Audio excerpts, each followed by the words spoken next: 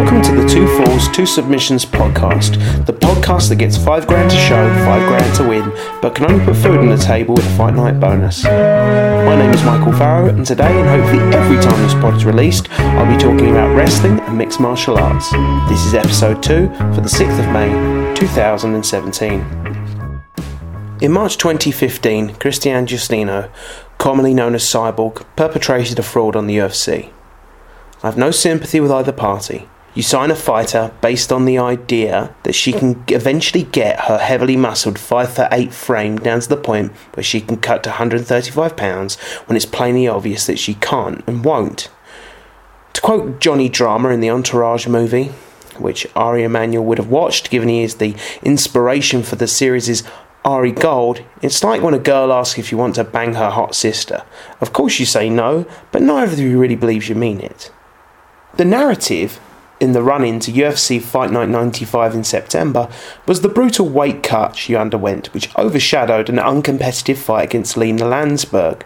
The prevailing view was one of sympathy. How could the UFC be so brutal as to force Cyborg to go through such a weight cut and have to lose a further 19 pounds in 3 days? It's simple. She said she would.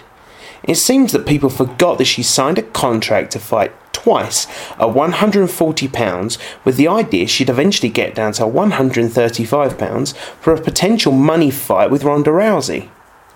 Chris was not considered a ratings draw in Strikeforce, and when she was popped for Stanizzolo in 2011 and Rousey then emerged as Strikeforce's leading female, it seemed obvious even then that this was where the money was.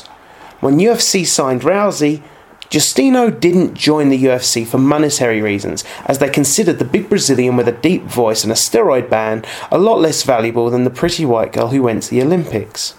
As I said, I have little sympathy. Should you really be fighting if you have an endocrine illness which would be related to your hormones?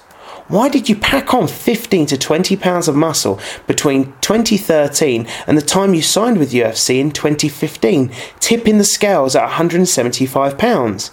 Even 145 is a stretch for a woman at that weight, given women find it much more difficult to shed weight. Conor McGregor attracted some criticism for coming down from the high 160s for fights at 145 pounds. No wonder Cyborg struggled so much. She's trying to do something that's not human. This makes the decision from 5 years ago to go up in weight when the competition was thin and the money was down below even more baffling. So, now she's back again on the MMA Hour, throwing out challenges for a title she didn't want to fight for in the first place. She avoided a drug ban after USADA set a dangerous precedent, issuing a retrospective therapeutic use exemption for a diuretic, which was claimed by her doctor to be treatment related to her endocrine illness after her last weight cut.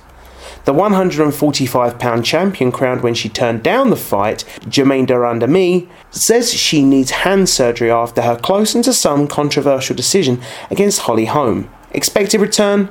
Late 2017, when UFC are itching to fill the UFC 214 card in July. Besides, de Randamie and Holm aren't genuine at the weight. Unfortunately, weight cutting is part of the game, and 160 is probably a sweet spot for a featherweight to walk around at. UFC rushed into creating a women's featherweight division in the first place, when the obvious next division to create was flyweight, possibly followed by atomweight. UFC pressure may lead to de Randamie vacating her title before her first defence, surely the first time that has ever happened. They gave Dominic Cruz over 2 years before he had to vacate the bantamweight title. Jermaine can't even get 6 months. The other option is, of course, the dreaded interim title. However, why does Cyborg need the title? The real issue here, as it always seems to be when the UFC bends over backwards, is money. Cyborg's contract is for a number of fights for a certain period of time. Bellator is breathing down their necks for rating draws, as Scott Coker has been handed a checkbook and told to compete for the best free agents when they become available. The quandary UFC finds themselves is this. That damned Landsberg fight drew over 1 million people. I think Lorenzo Fertitta always knew it, which is why he paid her $90,000 a fight for her to compete in Invicta. even if it's only a TV draw. In a period where UFC's ratings and pay-per-view business have been up and down, 1 million was a big number, and WME-IMG, the new owners of the UFC, have interest payments to make. Can she sell pay-per-view? That's the next test. Only Australian Megan Anderson, who is Cyborg's successor as Invicta Featherweight Champion, has put her hand up to fight. Surely if UFC is serious about developing this, they need to make a genuine play for any 145-pound women's fighter. However, it's sad when all the predictions that WME-IMG would solely become interested in big money fights and anybody who can possibly draw have proved sadly correct.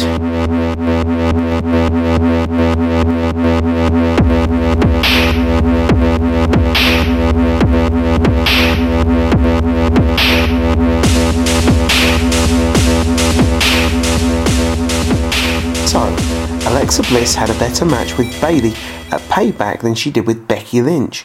I heard it on the internet, it must be true. Alexa Bliss, hot, good on the stick, athletically absolutely spot on. She has some decent spots, but she's still green, though streets ahead of the vast majority of her predecessors. Alexa's rise has been sharp and meteoric. May seems to be a pivotal month for her. 4 years ago she started training, and 3 years ago this week she debuted on NXT. 2 Mays ago she turned heel and joined Blake and Murphy, which started her real evolution as she started to show not only her in-ring ability, but learned so much about healing that by the end of their run, Alexa Bliss overshadowed the Blake and Murphy act. This time last year, Bliss was being lined up as the future of the NXT women's division, and while the call-up has been great for her, NXT suffered as a result. As I said, Alexa is still green, but she's shown herself to be the most interesting character amongst the women on the main roster. Natalya has her flashes, Naomi has got over more than at any point in her career, but she's essentially playing herself. I found Charlotte increasingly boring, and Sasha Banks' act went flat some time ago. Of course these women are talented, but overexposure and staleness are a weekly battle in WWE. Alexa was given a tiny opportunity and took it. To make it in WWE can be entirely dichotomous. You have to be the good soldier but also push the envelope. You have to take any chances you're given, but you're also set up to fail. It can be like a machine where everything is chopped up and pounded into hamburgers, but if the blades miss you, you might be able to get away from that hamburger press. Alexa Bliss is the little bunny that escaped. Bayley is a versatile, underrated worker, a fantastic white meat babyface who falls foul of their inability to book their blue eyes properly. She gets away with something that should be so roundly rejected. However, people buy it. Bayley is a gift from the wrestling gods, and WWE are looking a gift horse in the mouth. For a promotion that made its name on baby faces, they're awfully fond of pushing heel women. Over on SmackDown, Alexa was made to look greener by working with Becky. Becky is good at what she does, and was probably the first of this current crop to get over as a babyface on the main roster unexpectedly. Becky's changing her look a little and has seriously slimmed down, looking lighter and brighter than she ever did before. However, in the ring, she doesn't have a speed setting, just on and off. When you watch the less experienced workers bump and feed for her comebacks, they look slow and awkward. Conversely, Bayley does have a speed setting, and even though Alexa has improved since then, Bayley's ability to slow a match down and take her time makes it a much easier match for Alexa to work. Familiarity plays a part, of course. Bayley and Alexa had their mini feud on NXT, but Bayley herself allows people to play to their own strengths. I didn't like the finish. Nobody did. Once again, their delightful hug lover gets the short straw. However, the faith in the smallest member of their main roster is startling. Where will she be next, May? I can only assume she's just getting started.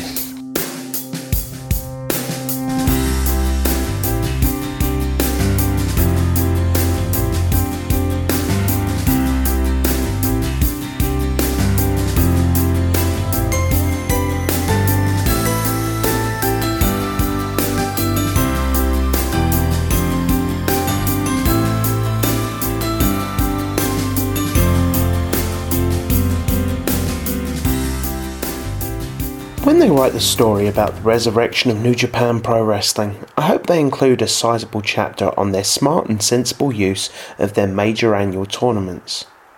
Sure, the New Japan Cup can be flat, and the G1 Tag League can often vex fans, but the single round robins do not disappoint.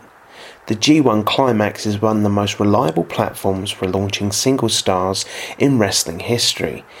Even if those guys didn't reach the heights, the format itself lends them a unique credibility that you do not find in North America.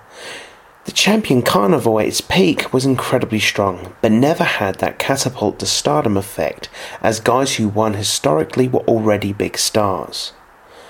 For me, the obsession as a pro wrestling loving teenager was not the Climax, but the Best of Super Juniors tournament, originally Top of Super Juniors.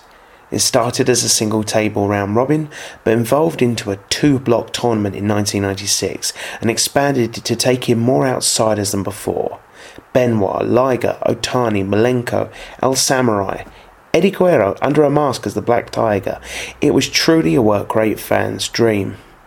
Year in, year out, you'd see the evolution of native stars, even if you weren't a New Japan, and by the end of the 90s my wrestling pendulum had moved fully over to All Japan, it was still must-see stuff. When New Japan was mired in the period of Inoki's madness, pushing untrained MMA fighters and taking the promotion down the toilet, the juniors were still something to watch. In hindsight, the renaissance started in 2010 with the most credible tournament they'd ever had in years, along with an expansion to 16 competitors and a number of fresh faces. Recent tournaments have genuinely lived up to the legacy. If the announcement is anything to go by, 2017 could be the best yet. People have sold their pants over Block A, where you suggest that maybe as many as 24 of the 28 matches should be barn burners. Not that Block B isn't amazing. ACH, Kushida, Bolidor Jr. I'm not Taguchi's biggest fan, but the Funky Weapon can go. With the level of talent and Gedo's tight booking, every show will be must-see once the tournament gets started on the 17th. Be careful though, don't get jaded and burned out watching an episode of 205 Live as Methadone compared to the pure black tar. There will be Time Bomb Takahashi versus Ricochet screaming abuse at TJ Perkins because you can't stand anybody, grown man or child, that insists on dabbing. And breathe.